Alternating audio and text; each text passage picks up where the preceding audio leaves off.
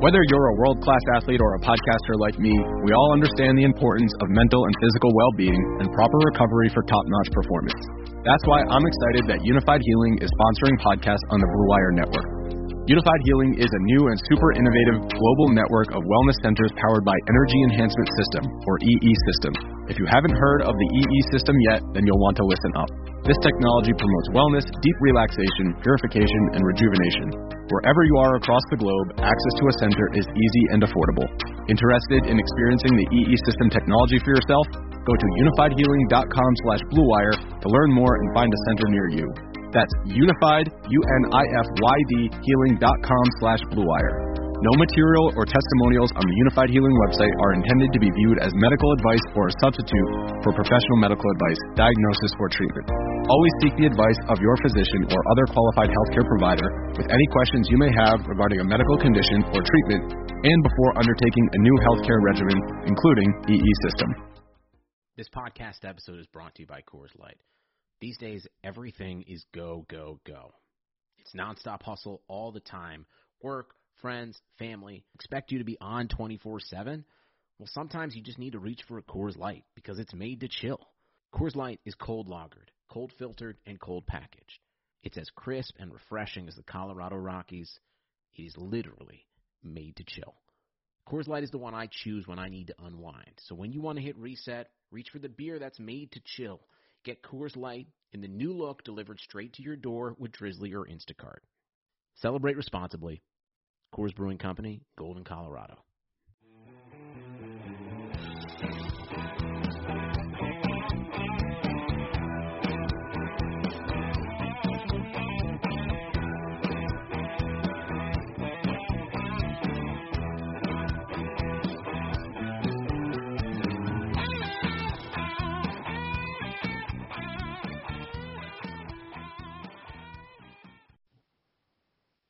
Hey, how's it going, everyone? This is the inaugural episode of the Go Long podcast with myself and Jim Monos.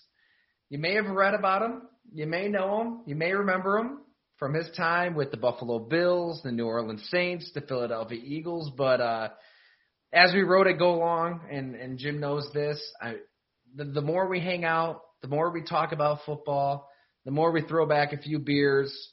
I think you brought it up, Jim. At one point, you're like, you know what? We should do a podcast. Like, let's just bring this to the people. Let's give the people what they want. And here we are. Well, Tyler, thanks for even inviting me and to do this podcast together. I think it's a great chance for us to get a lot of things off our chest, talk about some football. But, you know, you made me realize that I passed on Michael Jordan. And I have to talk about it. I have to keep talking about it because I haven't stopped thinking about us not drafting Patrick Mahomes. Now, doesn't mean I didn't get over it. I have gotten over it, and I want to get better from it. But that story really made me think about, hey, how can you get better scouting quarterbacks? You got to hold your ass to the fire, basically, Mm-hmm. right? That's what we got to do here. And a lot of people passed on Pat Mahomes. Well, and like we said before, he should have been the first pick of the draft, no question about it. There was a lot of teams that passed on him. But we were part of it, and I have to own up to it. And now let's get better from it. Well, the listeners are gonna hear Doug Whaley's side of the story as well later on in this podcast, and Doug is gonna be a regular guest as well. It was awesome catching up with him, and it's just incredible insight, incredible stories to share, and just for the listeners to know, I think what we want this podcast to be, we're not gonna sit here and talk X's and O's. We're not going to break down, A gaps and B gaps and assignments and all 22 listeners to death. I think we really just want to do what we're doing right now. Right now we're drinking a little Christmas ale, Great Lakes, and throw back a few beers, talk a little football, and share stories. I mean, I've got some stories from reporting at Go Long. You've got some amazing stories from all these teams that you've been with, all these draft rooms you've been in, all these decisions that literally set the course for the NFL that we all watch every Sunday, Monday, Thursday, Tuesday. They want football every day of the week. But, you were in that room. You know how thin the line is between being a Super Bowl champ and sitting here in my home here in Boston, New York, doing a podcast. It blows my mind, and I think that these stories just add to the story of the NFL. You know what I mean? Like, I can't wait for everybody to listen to everything you have to say, Jim, because, I mean, we've shot the bull more times than we can count at this point, and it's going to be a lot of fun. Well, we have different backgrounds, but we love football, so we have the same background. And the reason we're not going to talk X's and O's and game analysts and why. Right. My dad was a longtime head football coach, Division III, Division II, and he never, he was into X's and O's, but when I witnessed as a kid, the only thing he cared about was recruiting because he knew that he could only be a great coach with great players, and that always attracted me to scouting and getting to know the person and the player, which when you get into scouting, you think it's all about the talent, and there's so much more than the talent. It's digging in and really finding out about what makes that guy tick, just like you dig in when you do reporting and you really want to find the nitty-gritty on people. It's not about the obvious. It's what is making this thing a story. No doubt. I mean, I totally agree. That's definitely what I want, my newsletter to be is, I'm not talking to players. I'm talking to humans, not having interviews. I'm having conversations. And I just think it's so important to humanize this game, humanize players, because there's definitely a science to this all, no doubt. There's a science, there's analytics, there's metrics. You can jam all this stuff into a Microsoft Excel spreadsheet and call it a day. But I think what I want my website to be, and absolutely what this podcast will be, is diving into that human element of the game and those stories. I mean, it's just remarkable. I think fans deserve to know just what led to what they see every Sunday, I mean, and you've got stories for days, and none maybe more relevant right now than what we've talked about for more hours than we can count. But Patrick Mahomes was nearly a Buffalo Bill. Bills owner Terry Pegula loved him when nobody else seemed to love Patrick Mahomes. Very early in the process, from that dinner at Tempo on through October, November, December, into the combine, this was who the owner of the Buffalo Bills wanted to be the face of his franchise. And you were there every step of the way. Doug Whaley was there every step of the way. We'll get his perspective on that all soon. I don't know. I mean, I don't know where you want to take it, but like your recollections, your memories of that whole process. I think a lot of our listeners probably read the story. We had it go along, but whatever you want to add to that, man, the floor is yours, because basically, like, that draft set the course for the modern NFL.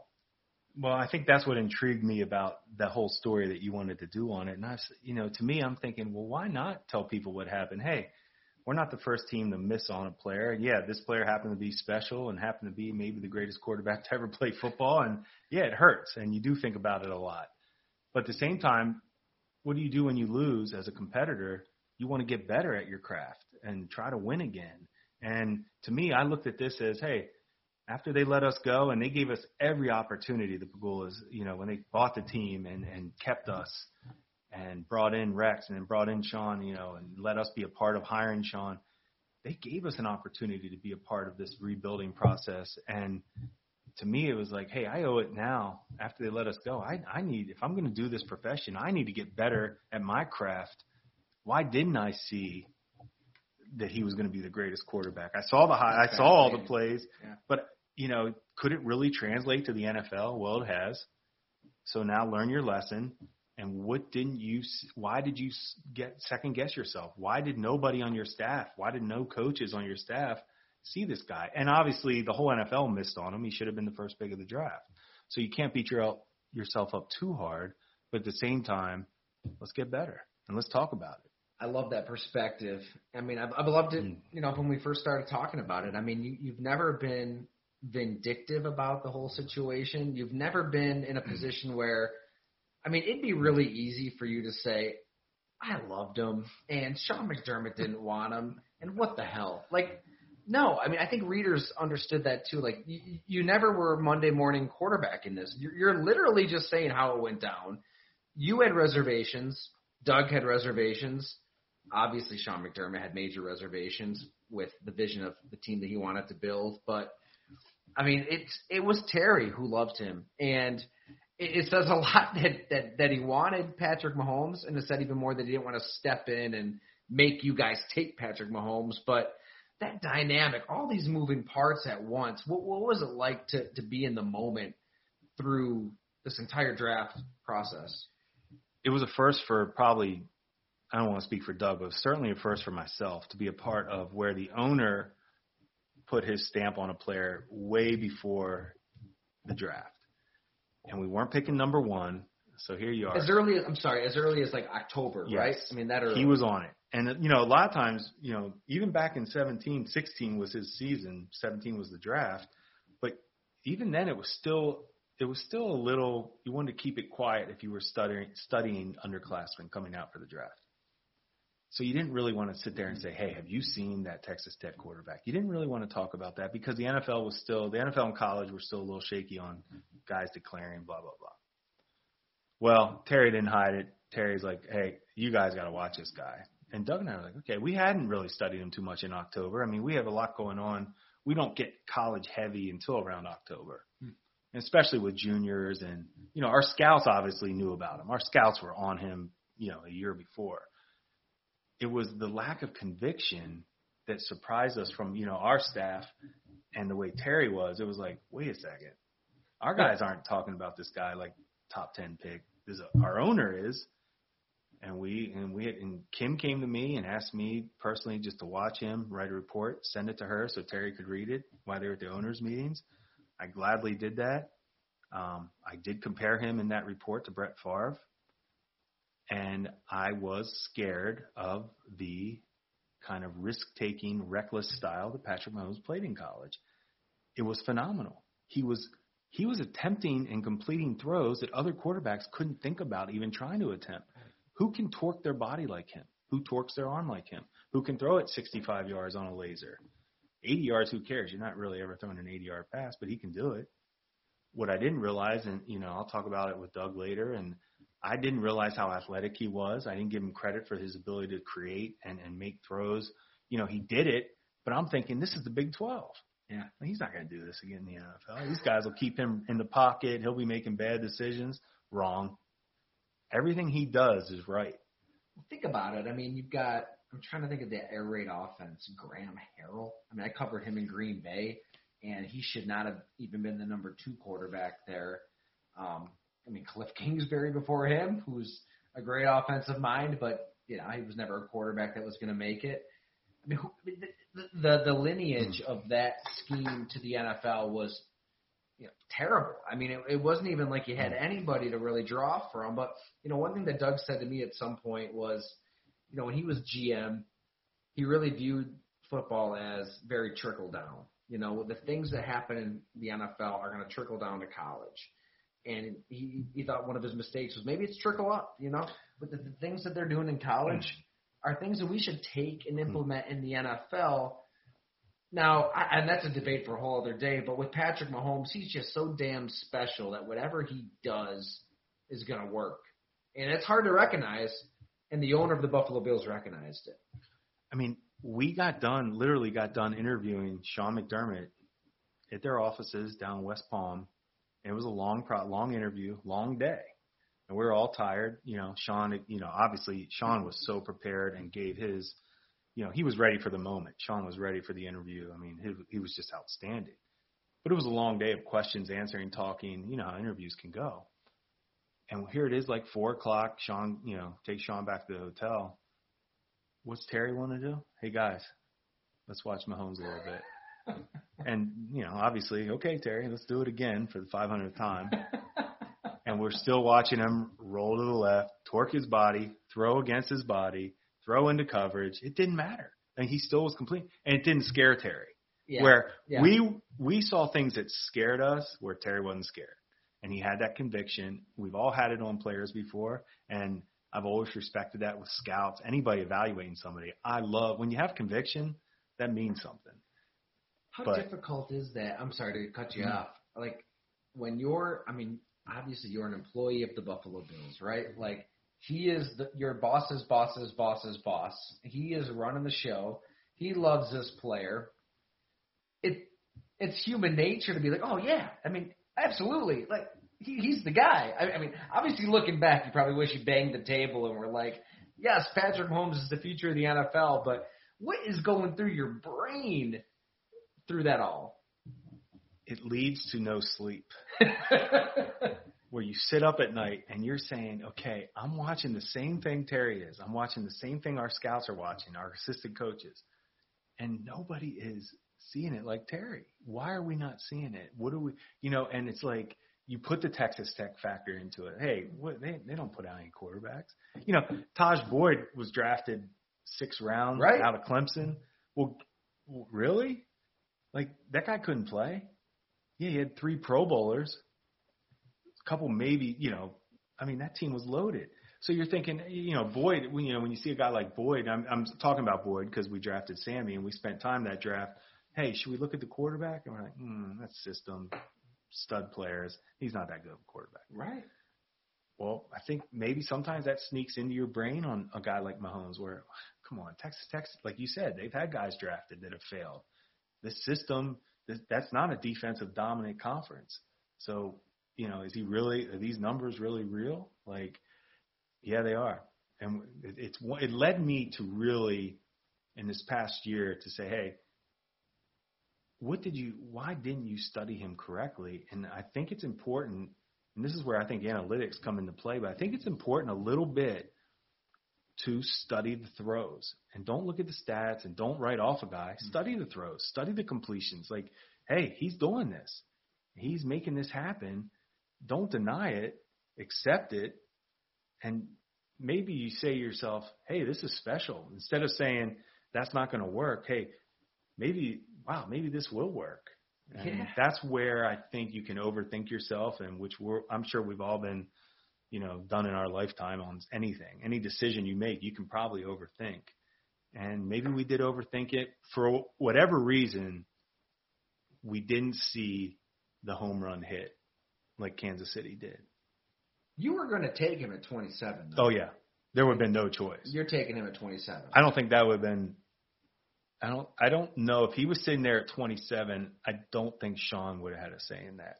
I'm pretty sure Terry would have walked that name right to the phone. Because he wants – and we'll get into this with Doug, but the head coach obviously wants to win now. He doesn't want to have to look his team in the eye and say, we just drafted a quarterback very high. We're thinking of the future. But at 27, it's a smoother sell. You've got 2 firsts to build on. Your owner loves him. You're taking him there. And I'm hogging all the airtime here, but that Andy Reid is coming up for quarterback, right? Like he's looking at Watson or Mahomes. I would think. To give up that much, is he really gonna? I guess the Saints traded up for Davenport, a pass rusher, but is he really trading up there to get anybody other than Deshaun Watson or Patrick Mahomes? To your point, Saints trade up, but they had Breeze, so you weren't really thinking quarterback, that's possible, right. but possible. Right. But to go from 27 to 10 is pretty much saying quarterback, and pretty much all of us were saying Watson or Mahomes. Not that we were gambling on it, but it was like, all right, who's it going to be after the trade? Who are they going to take? Watson, Mahomes. And as soon as they took Mahomes, Terry pounded his fist on the table and said he got his Brett Favre. Yeah. And my first thought was, why didn't we? Because if you ask anybody that knows me, my all-time favorite football player is Brett Favre. But for some reason – same here. And, I look back on Favre and you always think he was so talented and so good, and the expectations maybe were even – I think as Packer, I grew up a Packer fan. I know you did. I almost felt like Green Bay should have won more with Brett Favre. But that's unfair. It's hard to win. It's hard to win.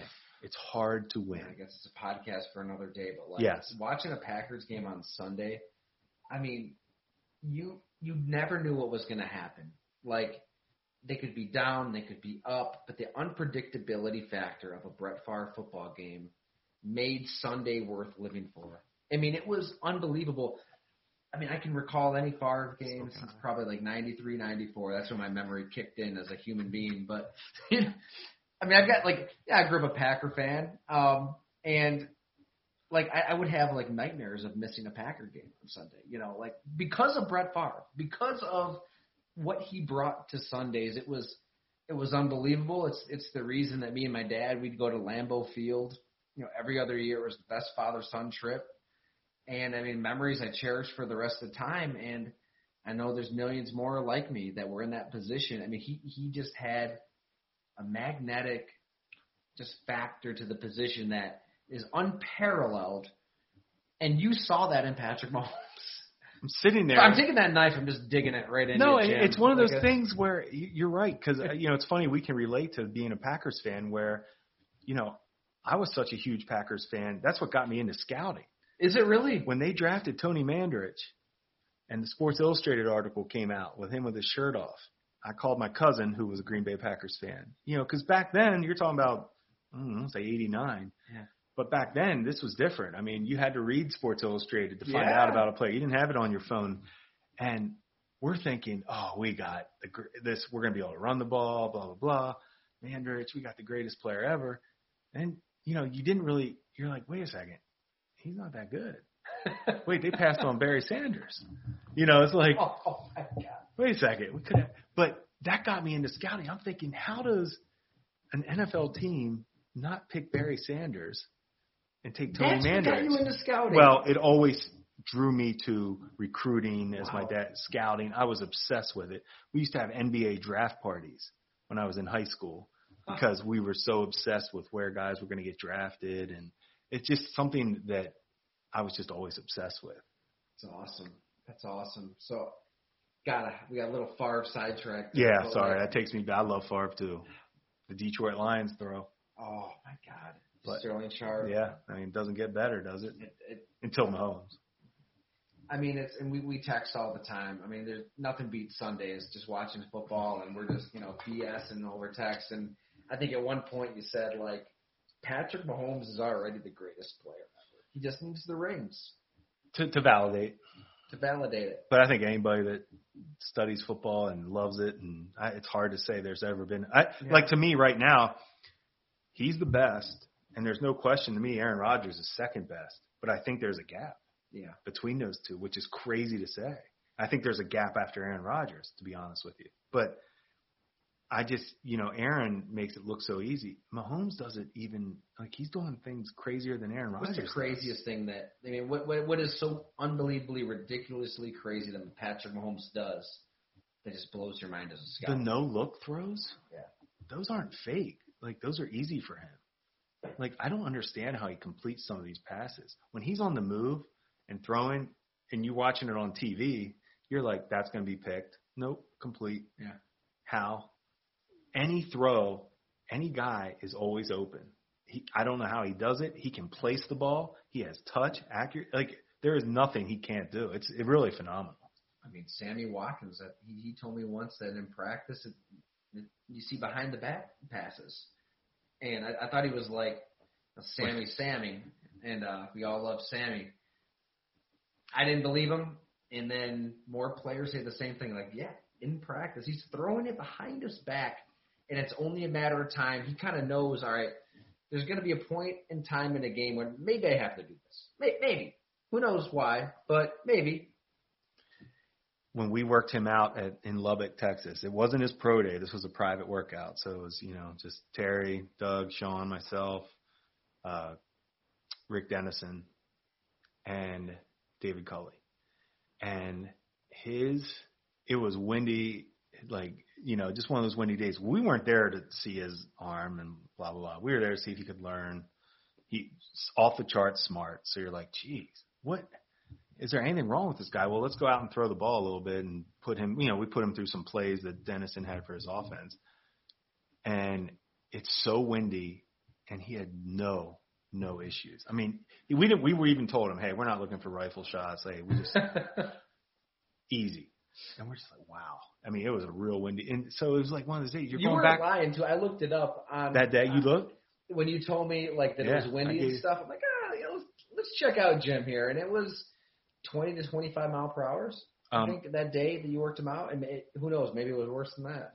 The landing on Terry's private jet going into Lubbock was everybody was kind of looking at each other. I mean, it was windy. Is that right? It was windy. I don't have a lot of private jet experience, but Terry wasn't nervous. But I'm looking around like, is this okay? I mean, it's windy. What's it like on that private jet? Ruins first class. Really? Yeah. Way better than first class. Yeah, you don't want to fly first class anymore after that. Drink a choice on. If you're with Terry, it's gonna be red wine. Red wine. Yeah, it's pretty simple. So you get into Lubbock. Terry's just like got to be losing his mind. We do dinner with him that night. We had just gotten done with the workout in Chapel Hill with Mitch Trubisky in the morning. Get on the jet in Chapel Hill, fly to Lubbock that evening. I'm sorry to cut you Go off. ahead. Real quick on Trubisky. I thought it was just wild how you said like his receivers just were like hungover, like from partying, right? They had a long night. They were having a fun college spring weekend, which they should have. How did you tell that they were just like hungover? I talked to them. So he's gotta know. Game recognized game. But anyway, they were so excited. They would all say, "Hey, we're coming out for Mitch. We don't care. We're coming for Mitch no matter what." And Mitch he did great too. He did his thing. He was smart and worked hard, and really did a nice job. And you fly into Lubbock that night. We go to dinner with Patrick at a steakhouse that he picked. Sure enough, the ketchup came out at dinner. That was a little topic. Wow, he did. So it was real. It was real. Ketchup was real because that to me is like cream and sugar and coffee. Why do you do it? I would take him off the draft board at that point. It worried me for a second, but I said don't let this influence you. I should have just said that's why we didn't do it. Yeah. Right. Well done. I knew he was going to be the best player ever, but I didn't like the ketchup on the steak. That's the story you should stick to. Do you remember how he wanted his steak cooked? I don't. I wish I would. If he's putting ketchup on it, I got to say he's going well done. Well done is usually the guess. That's depressing. So sad. I take back this greatest player of all time. He can't be. I can't. So we made the right move. You did. Thank you. Obviously. I'm going to sleep good. Sorry. From that point, then how's that dinner? Dinner was great. He was right. He's been through the process. These college players, we put them through excruciating interviews and that are, to be honest, are a lot pointless. And you're doing your best to get to know a guy, but at the end of the day, if he's good, you're going to take him. But he's been through the process. He knew how to answer the coach talk, the coaches peppering him with questions about whatever football, and that was easy for him. Duggan always tried to talk a little bit more about personal life. Hey, what's going on off the field? How you living day to day? Blah, blah, blah. Lubbock's small town. You don't get in trouble. Is that hard? Hey, he lived a good college life, according to his coaches. By the book, he was always on time for things, showed up. We weren't worried about anything. So then what we do is the next morning is we do a quick install. Coach Dennison does a quick install with the offense. Let's take it to the field. Let's see how your recall is. But coaches really want to know about recall. Hey, we're going to say some small things. Let's see if they recall it.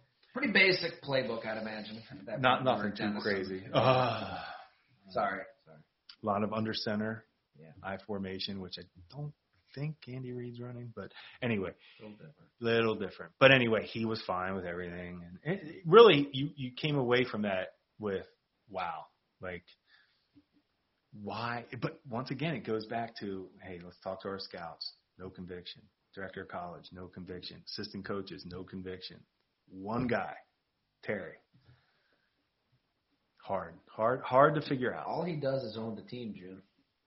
Well, and Terry probably kicks himself because obviously he could have trumped everybody and said, "Hey guys, guess what?" And you and Doug both gave him that opportunity, right? The morning of, you're up in that office, and you just basically said, "Look, you own the team. Do what you want, but here's what we think." Hey, we know the guy has some ability. It wasn't that nobody was scared of his ability. It was like, we have a new staff. We're trying to build this thing from ground up. Is this really the right move? Because what if he is like some of these other Texas Tech quarterbacks, and we're starting off this new regime, and we're going to bust on a first-round quarterback, and we all know that sets you back 4 or 5 years when you miss on one. And are we in that position to do that right now with a new staff? And, hey, nobody's feeling convicted on this guy. Let's get out of the pick. Let's get picks for next year, and let's hit on this pick. And we did. We hit on Trey White, which was great. It makes me feel good. And the Bills hit on Josh Allen. To be honest, they took advantage of the trade, and you got to give them credit for that. But it still doesn't make you as an evaluator and competitor. You're still kicking yourself. Yeah.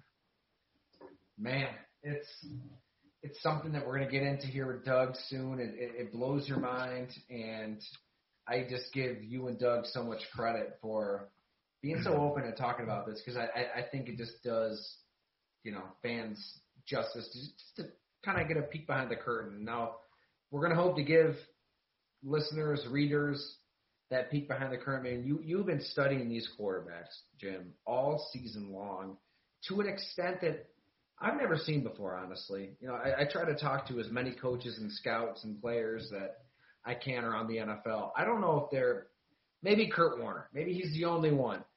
But I don't even know if he is close to you in terms of watching every single quarterback, every single week, every single throw, and grading everything. Now, you'll explain it way better than I ever could. Just tell our – Go Long listeners here what you've been up to this season as, you're hanging out here in Western New York. Well, being unemployed helps, so it gives you time to do some things like this. Kurt Warner is getting paid for what he's doing.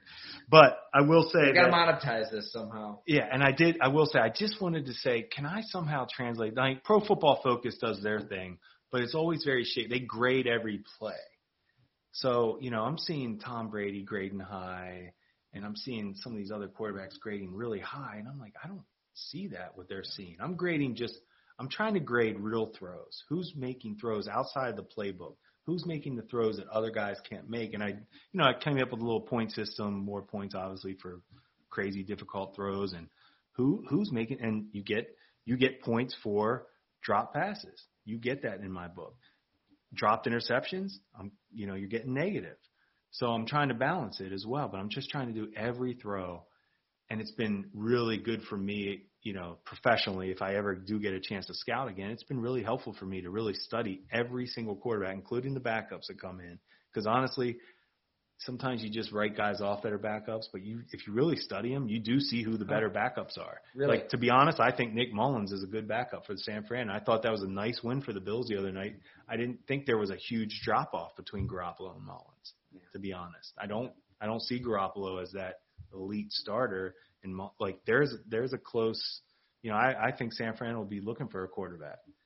I got to say, one of the points of the week I get most excited is when you send me that Excel spreadsheet and I get to see all these quarterbacks and what you graded them out at. I mean, when you really look at it, and we're going to get it up on Go Long every week so everybody can kind of see it for themselves.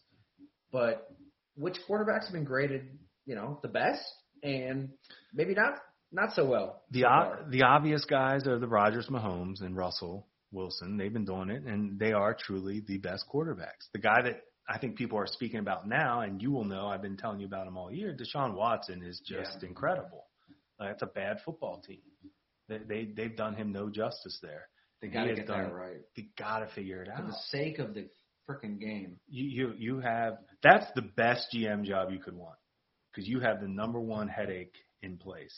Real quick, I want to get your take on this. I talked to Quincy Avery, Deshaun Watson's he's one of his best friends. He's been his private quarterback's coach since high school. I think Quincy knows Deshaun better than Deshaun knows himself. He is adamant. He says the Texans need to hire a head coach first. They need to get that right. Somebody who knows Deshaun, who will use Deshaun, who will prioritize Deshaun, and then get a GM that can kind of work around that, as opposed to a GM who is going to think about draft picks and team building and just looks at things through a different lens. We've talked about this a lot too, and I'm really interested to see what you say on this specifically, but what would you do if you're the owner of the Houston Texans in that situation? 100% agree with his assessment. I would hire the coach first, give him control.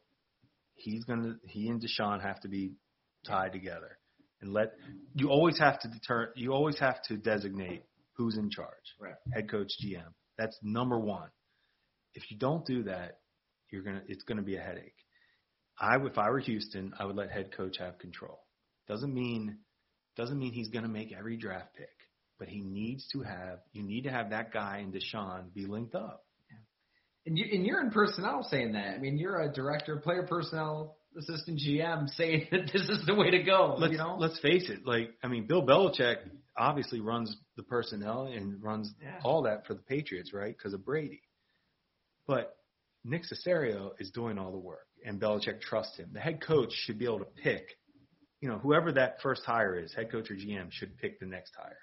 So if it's a GM, then let him hire the head coach, because those two need to be synced up. Yeah. And if you're patchworking things, which we did in Buffalo, where, hey, Doug Marrone and Buddy Nix were together. Well, Buddy retires, and then Doug Whaley comes in. Well, Marrone and Whaley didn't know each other. Yeah. Then Rex Ryan comes in. Well, Rex and Whaley didn't know each other. Then we bring Sean McDermott in. Well, Sean and Whaley didn't know each other. So how is it ever supposed to work? Let whoever you, as the owner, this is your team, pick your guy, whether it's the coach or GM, and let him hire the other guy. The hierarchy, maybe hierarchy is a strong word. I mean, it has to be clear, right? I mean, you have to know who's running the show. And you guys drafted a hell of a lot of good players. We're seeing it now, right? I mean, we're seeing it. And, man, I mean, we've got several weeks to get into this all, but I think everybody really needs to dial into your quarterback rating system, because I've never seen anything like this. It really tells you who really is playing well, who really isn't playing well. And since this first podcast is pretty Bill-centric, I mean, Josh Allen, talk about a quarterback who might grade really, really low one week and a quarterback who will grade really, really high one week. I imagine he's all over the place. He can be Watson, Russell on games, and he can be Gardner Minshew in games. And it's you scratch your head. But when you know his ceiling is that high, the Bills have done a good job. They have the right guy. They've paired him up with obviously a talented offensive coordinator to design this offense around Josh. But you can't deny what Josh Allen does. That what he did against San Fran the other night was as good as quarterback play gets. Makes it look easy, poised, out of the pocket, under pressure, throws that other guys can't make. Arm strength off the charts, obviously. The accuracy has improved. It really has. He can spot the ball, and he couldn't do that in years past. That's a credit to him working hard, which obviously he has. The whole team believes in him because he is tough, and he does anything he can to win. That matters. It is so key. And that's where, you can be critical of, everybody looks at that Houston playoff game. And it was a debacle. And some of his second halves this year have been awful. And he doesn't grade out well every week. But they have the right guy. Now it's just a matter of him taking that, whether he gets into the top 5 category, is him being that good every week, or he's going to stay in the top, 12 category. But regardless, they have the guy. They have their quarterback. It's hard to argue with that. I agree with you. That 49ers game, I really felt like was I mean, granted, look, Seattle's pass defense, that game, they were kind of a disaster. I mean, Josh Allen played great, but that 49ers game against that defensive coordinator, the talent that was still on the field, I think that was probably Josh Allen's best performance all season long. It's funny when you watch body language and watch coaches on the sideline, and the defensive coordinator for the 49ers, is so intense and so pound your chest because he knows he's owning the other team. He had that, we all played football, that deer in headlights look like, man, nothing I'm doing is right today. Shit. Yeah, what am I going to do? I don't think I can stop this. He had that look. How funny. I don't know if you're watching the volume up on the broadcast, but at one point, like, Josh Allen just had his 3rd or 4th touchdown, and ESPN's talking about, the Detroit Lions should hire Robert Saleh. And they should. He just ran into it. They probably should. Funny. It was just really funny because, he had no answer for this offense. And it's a credit to Dable, it's a credit to Josh and Sean, too, for finding hiring Dable. Oh, my God, we could talk forever on this, but, Dable will be head coach. He should be. You would think. He's going to be right at the top of the list because – I guess in terms of team building, if I'm hiring a coach, I'm going offensive because A, it's an offensive game, and B, I mean, if you do hit the bullseye and you have this great offensive coach, you want to keep him, right, as a head coach. You don't want to lose him as an offensive coordinator. Who knows? Maybe Ken Dorsey will step in, and whoever is the OC in Buffalo is great, but something special is brewing in Buffalo, and you'd love to just keep him as long as you can through the Bills. That's a no-brainer. Keep him. Hiring a coach is not, I don't think, as simple, and I was lucky enough to be a part of that. And we were very, very determined to find a guy that was willing to, whatever their expertise was, offense or defense, we didn't care. We wanted that leadership. Who has the vision, the leadership? Who can oversee team travel, personnel, roster building, equipment room, training room? Sean had a binder with all of that. He was ready to turn that building over, which he did. Anybody that knows Buffalo knows that building got flipped, and it needed flipped. And it was bad. And it needed flipped. And to Sean's credit, he prepared his whole coaching career to be a head coach. He got fired. He got fired from his mentor, Andy Reid. Right. Yeah. Andy Reid, he replaced a legend in Philly, Jim Johnson. And that's not easy to do. And maybe he was too young, don't know all the details. I wasn't there because I was gone by then. But I know enough to know that we did speak to Andy Reid about Sean. And, he told Terry, he told all of us, like, you're crazy if you don't give this guy a chance. Which, hey, maybe a lot of references do for everybody. But I don't necessarily think Andy Reid would go that far out of his way because first question is, why'd you fire? So I'm being a little myopic here by thinking, like, okay, if I'm going to hire a head coach, he better be this offensive whiz. Like, you've got to think bigger than that. And we're going to get into this with Doug, but, like, that's a great point.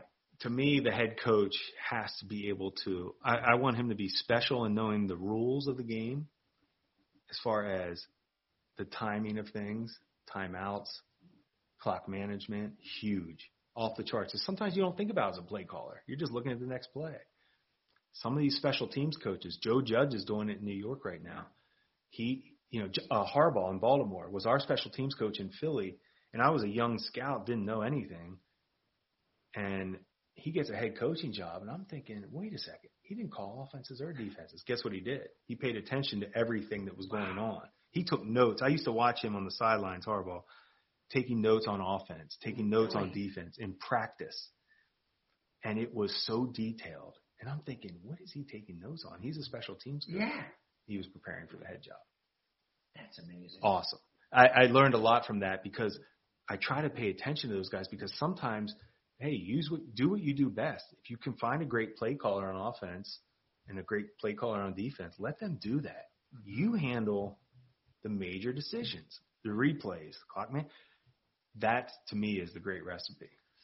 I think this is a good opportunity then to tease something that the listeners will enjoy with our conversation with Doug Whaley. You pinpointed somebody who could do exactly that when you were looking for a coach in Buffalo, and we'll get into that with Doug. Jim, this is going to be awesome. I can't wait to do this every week, twice a week. We'll see what the pace is. We'll get together here in Boston, New York, have a couple beers, and talk football. Does that sound good to you? Tyler, this is perfect. Awesome. Well, thanks a lot for listening, everybody. Here is our conversation with Jim's former coworker, boss, friend, Doug Whaley. All right, we are now joined by the Doug Whaley. Great to see you, Doug. It's been too long. I think it's been 5 years for me, and I don't know how long for Jim. Too long. We spent a lot of hours together. We've had a break from each other now.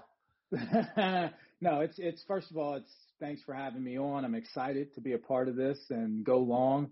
Great to see you guys, and like I said, it has been a while, but let's catch up, right? Absolutely, yeah, definitely. We'll, as we said earlier in the podcast, we want Doug to come on regularly. You'll hear his analysis, his experience. We'll BS. We'll tell stories, and I'm sure that you've got a lot of stories to tell. So.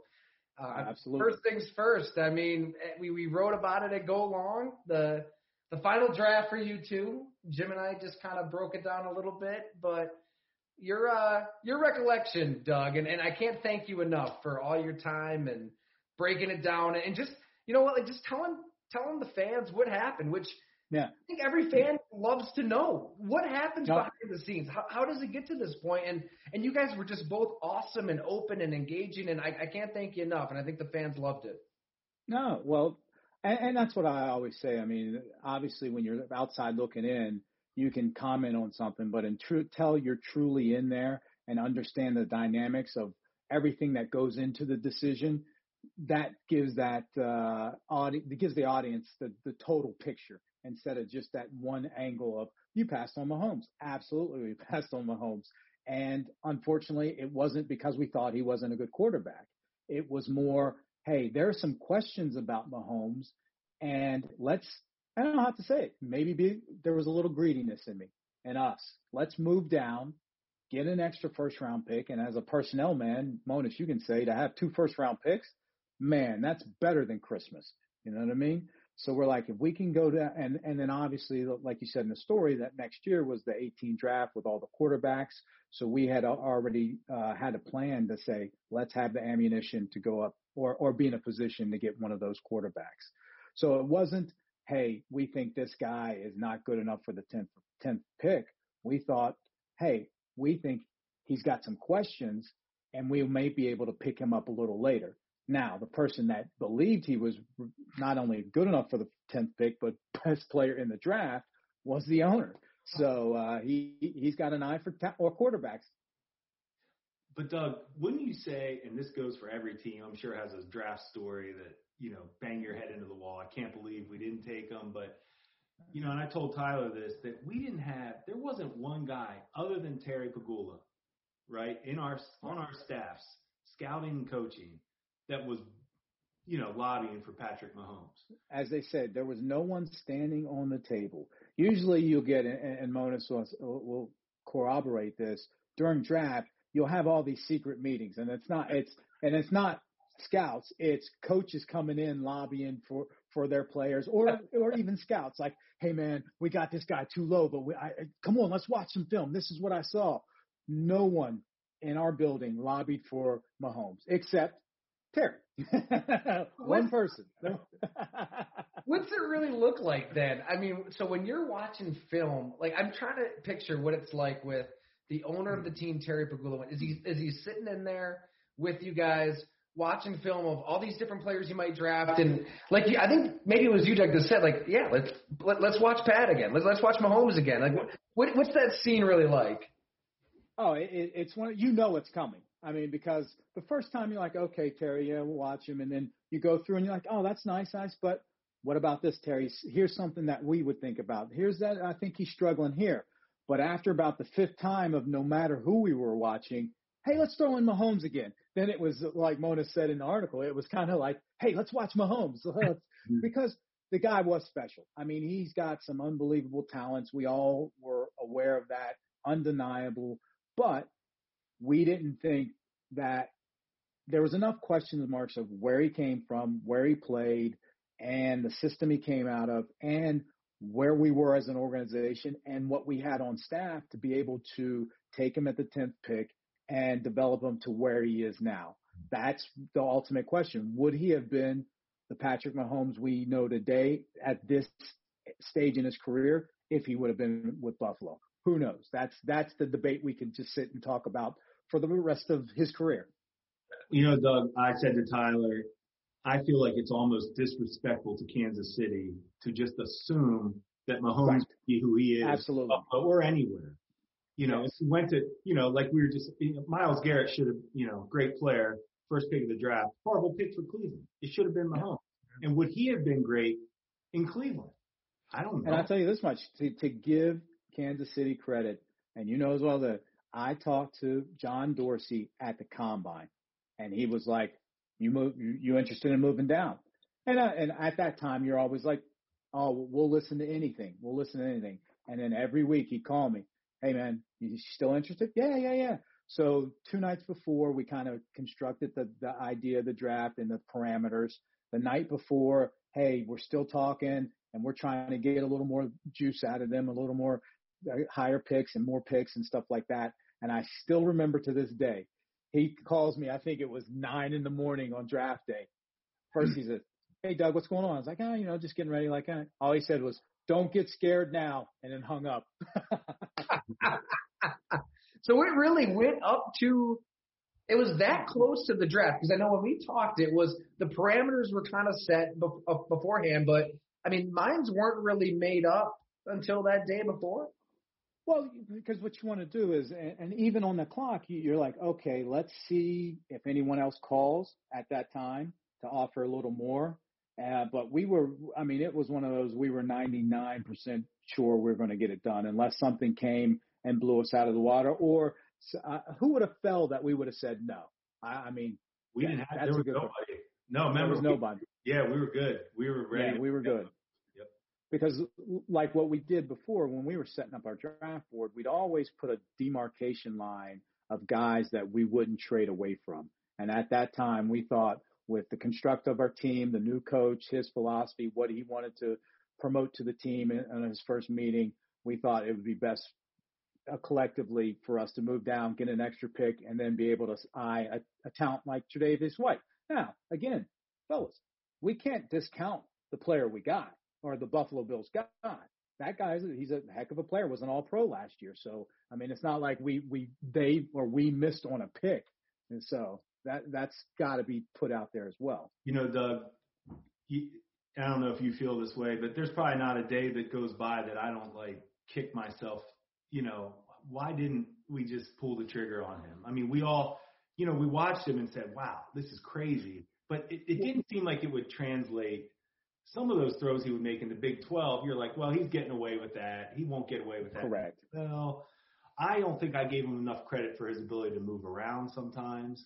I agree with you on that. That he's special moving around. I don't know if I categorize him as special coming out. But I look back on that and I said, man, I never thought in my, you grow up watching Sam Bowie, the Jordan draft. Mm-hmm. Yep. You're thinking, how could they miss on Jordan?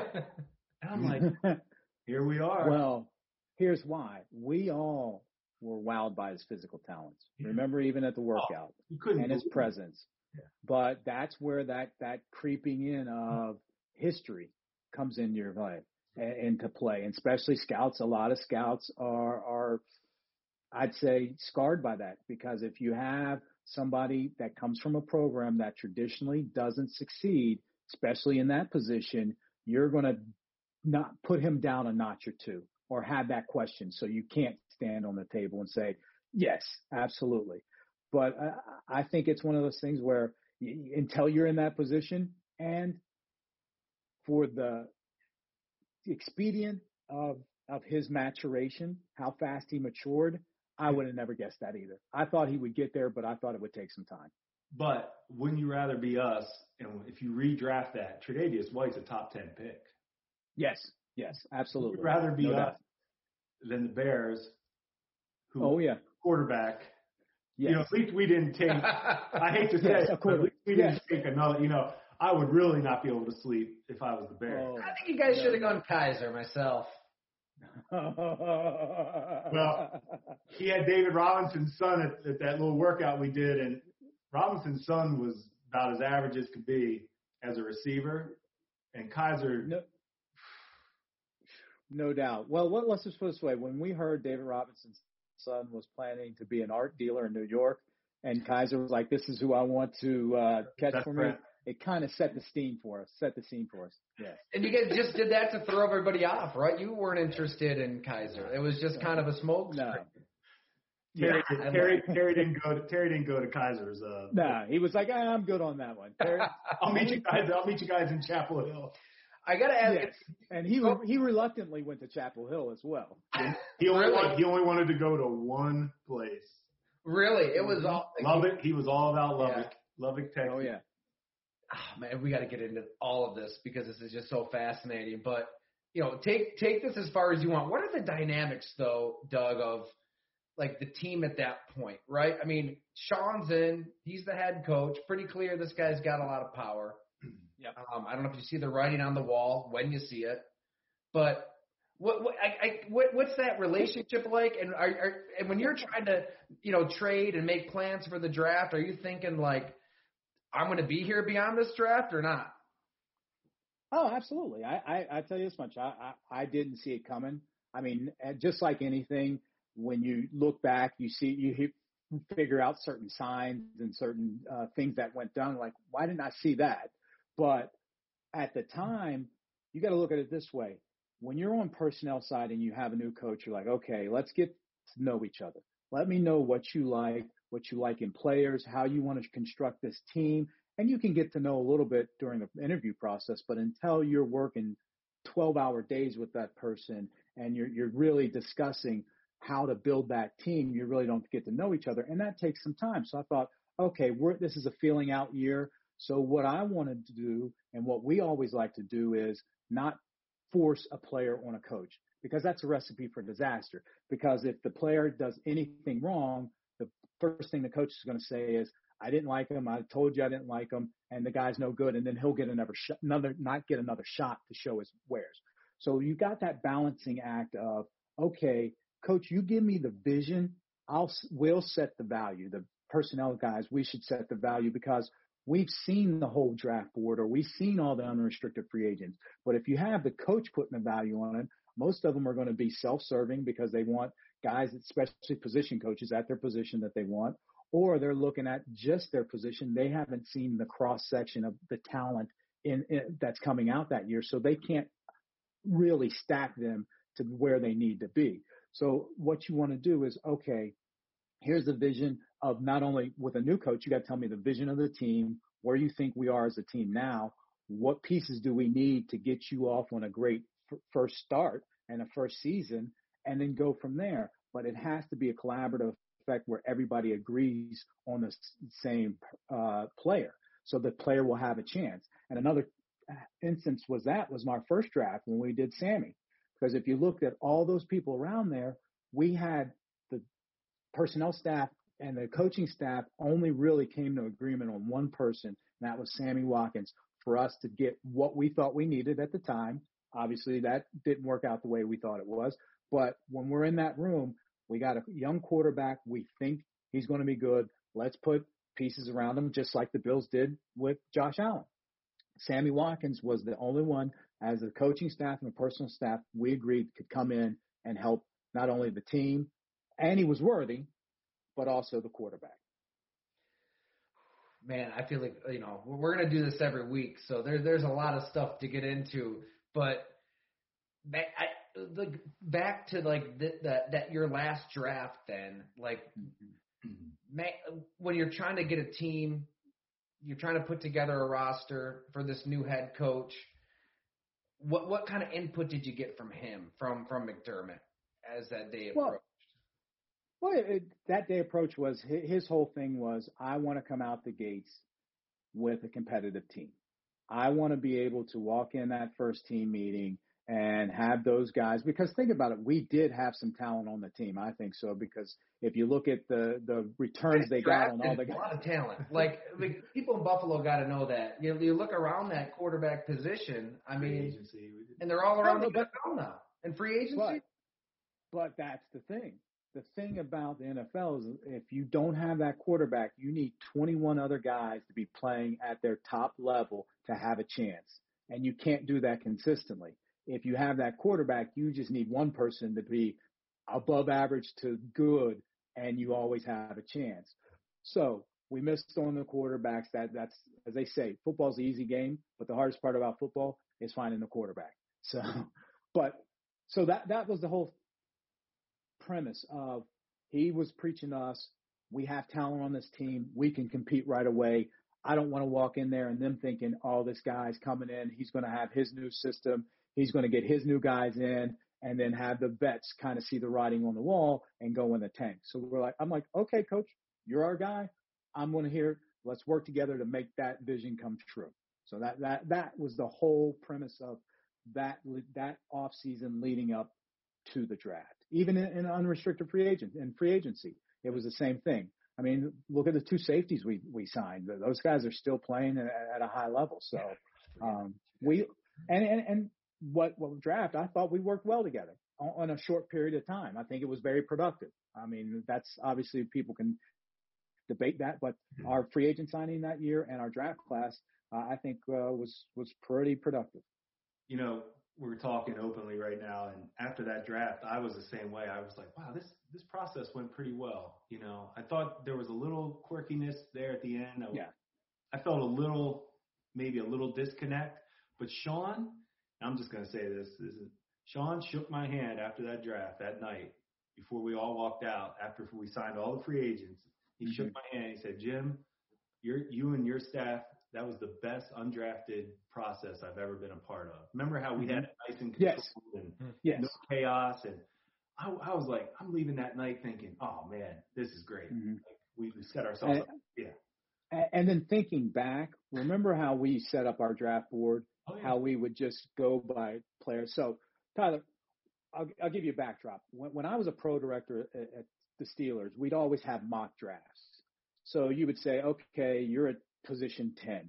These 9 guys are gone, and 300 guys are left. Who are we going to take? So we'd sit there for about 3 or 4 hours just shuffling names around. So my brain, the way I always look is, all right, there's got to be a more efficient way to do it. Work smart, not hard. How can we make this more efficient? So when I got with Monas, and we just sit there and said, why don't we do this? Say everybody that we have scouted is on the board. Who would be our first pick? No matter where we're picking, if everybody's available, who's going? So we did that from 1 to wherever we picked, and a couple picks further than that, and that takes away the mock draft standpoint.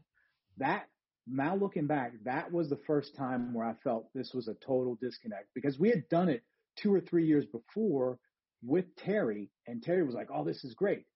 Then we started doing it with Terry and Sean, and they're like, no, I don't understand this. Let's do mock drafts. I don't understand it. And I'm like, Terry, we've done this before. And Terry didn't get it. And Sean's like, I don't understand this. I can't get it. And we're like, well, just imagine. Everybody's available. Who are we going to pick? Let's talk it out now. So, and the reason why you do that, because once the draft hits and it's your time, you just pick the guy that's there. There's no discussion left. All the work's done before. It's just like a coach that says, practice should be hard, game should be fun, because you put all the work in practice. Game day, you just let loose and let it fall. Draft day, you got it stacked, you let it fall to you. And again, what we would do is we'd put a mark and say, hey, these are the guys we wouldn't trade away from.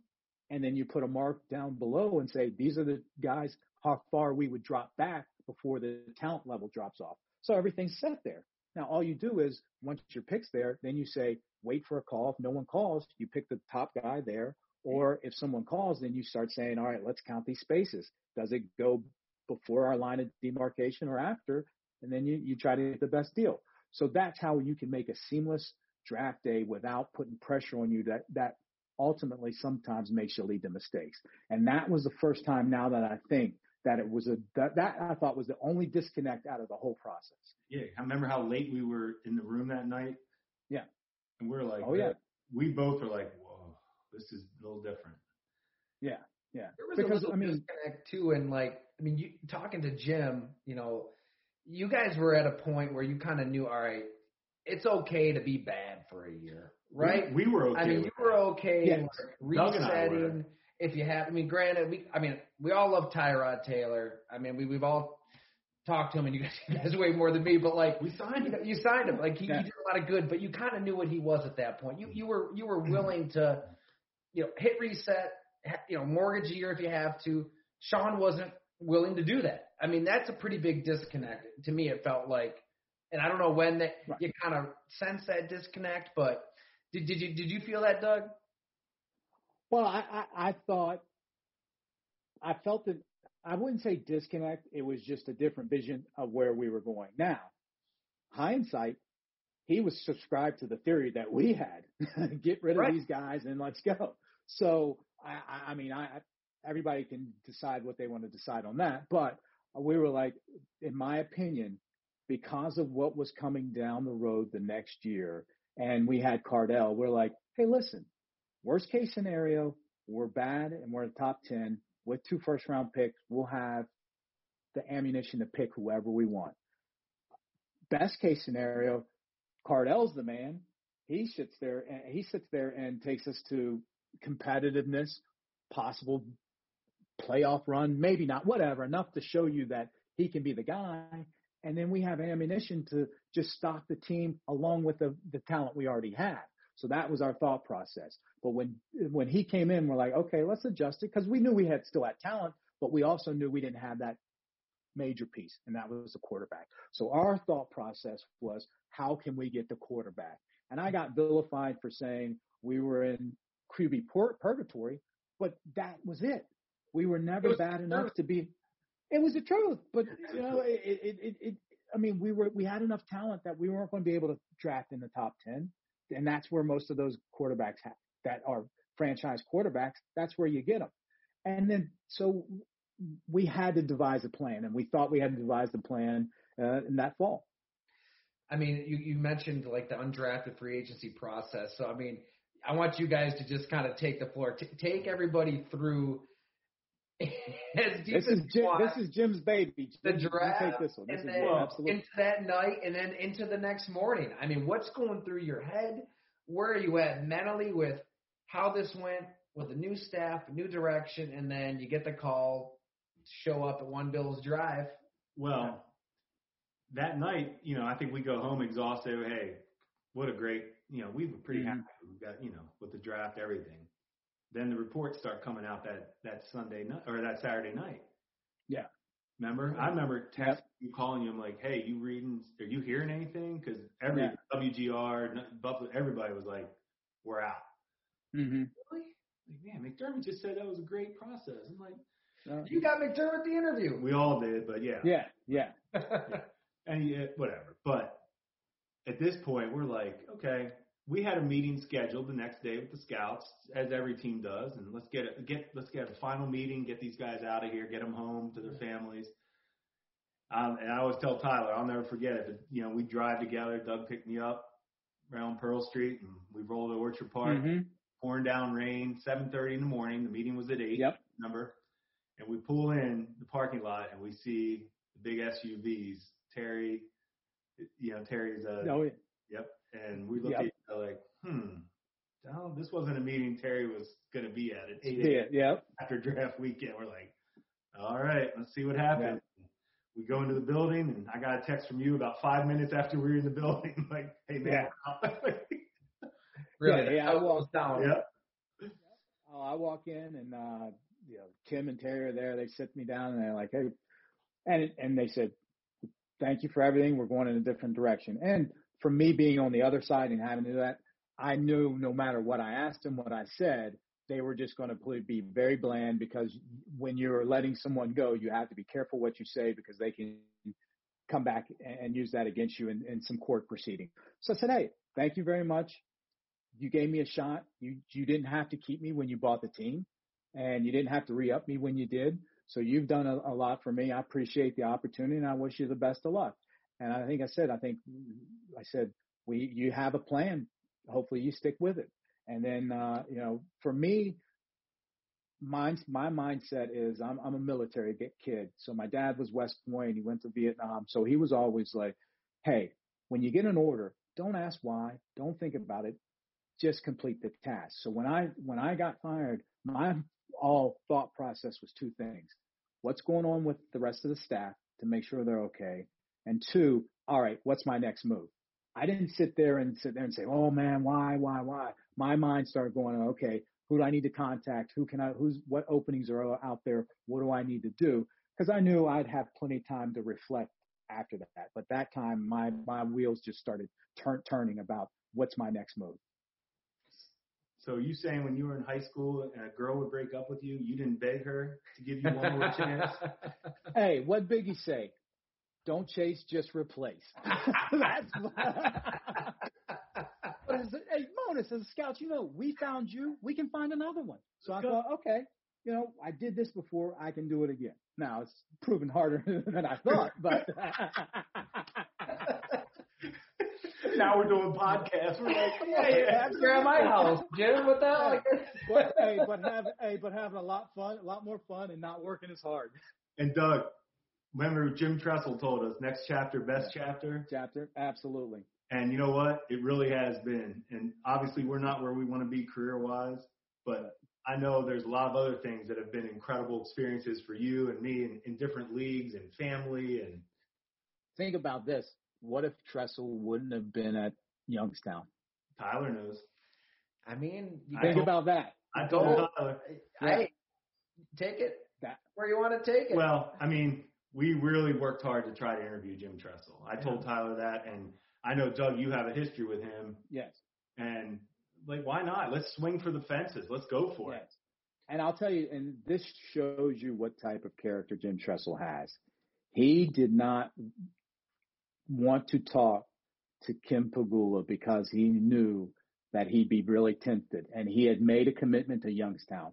This guy is passing on a chance to be an NFL head coach because he had given a commitment to Youngstown. That shows you right there we would have had made the right choice. Boy, and so just so if listeners can't keep up, I mean, this is, January of 2017 when you're going through the process of – Yeah. December, January, right at the end of the season. Yeah, January, yep. You guys were high on Jim Tressel. You're thinking this could be the answer. And then Jim brought up Peterson at University of Washington. So, and that's why when you hear back then, you hear the sports commentators and writers out there, oh, how come they're not talking to this person, not talking to that person? We talked to a lot of people. Some people just weren't interested, or some people, their asking price was too much. And some people, like Tressel, was like, I got a commitment and I can't get out of it because that's what I'm all about. So he was staying committed. Are they Division III? No. Division No. Champion, FCS. Yes. Yeah. I had played a St. John Fisher one year. Yeah, I thought we played. I guess not. Maybe it might have been Mount Union. I wasn't very good at it. I tell you what, D3 football, I mean, it was the talent was really good. It's just the speed and the physicality isn't there that you see. I played D3. My dad coached D3, D2. I mean, I grew up with that football. Yeah. We, D2 and T3, there's some good players for sure. Absolutely. There are. No doubt. That was but it's just part. the depth. The depth is the whole thing. Yeah. He's staying committed to Youngstown when he has an opportunity to go to the Buffalo Bills to interview for an NFL team. I mean, talk about a guy's character. Just because he wanted to stay committed? Absolutely. And we told him too, we were like, hey, it's your show. We just want to pick players. We don't do anything else but pick players. That's what we're good at. Because if when we were doing our research, everybody from Cardell Jones to assistant coach said the exact same thing about Jim Tressel. I would die for that guy. He is a leader of men, and he's a man of his word. If he says something to you, put it in right next to your favorite Bible verse. So that's the type of person. I mean, and like I told Jim, I went back to, he recruited me when he was at Youngstown as a coach coming out of high school. And then throughout the years of scouting and stuff, I'd always be with him and talk to him. And I actually still got a picture. I went to Youngstown the year we got let go, and I just had lunch with him. And Frog and I went and had lunch with him. Still the same guy. I mean, just unbelievable. It's really remarkable. I mean, before we hit record, me and Jim we were working on beer number one, little 2-time Southern Tier Christmas ale. And it just blows my mind, like the thin line between being, in the position that we're all in here on a podcast talking about football and being a Super Bowl champion, having streets named after you, having statues built at. You guys are so close to Patrick Mahomes, so close. I mean, it's so razor thin, and I'm sure this is the case throughout the scouting community. I can't wrap my head around it. I mean, how do you guys wrap your head around it? You really can't, because it's one of those things where, like you said, luck plays a lot to do with it. It does. I mean, you can't really, a lot of times people say you're going to tank, and tanking for Tua. That didn't work. Now, luckily for them, Joe Burrow came on the scene, but if Joe Burrow doesn't come on the scene, they're at the one number, since he's at the number one pick, are they going to take Tua? Right. So it's just, as I say, it's circumstances, and you just don't know what circumstances are going to be staring you in the face, and you just got to do the best you can with the information you have at the time. Jim? Doug, it's so crazy to think about how that could have changed. I always think about this. Is there a part of you that is happy we did not draft Mahomes? Absolutely. Here's my next question. My next question was, we were out the door if we took him or not. Would you agree? No doubt. Just look at, anybody can read the tea leaves. What went down after we left? Who got the job? Embiid was hired. Yeah. So the writing was on the wall, and we just weren't privy to that bathroom stall. So really, you're just looking for signs. This is like you don't really know what the hell is going to happen. As you get closer and closer, I imagine you think it's going to happen. Nah.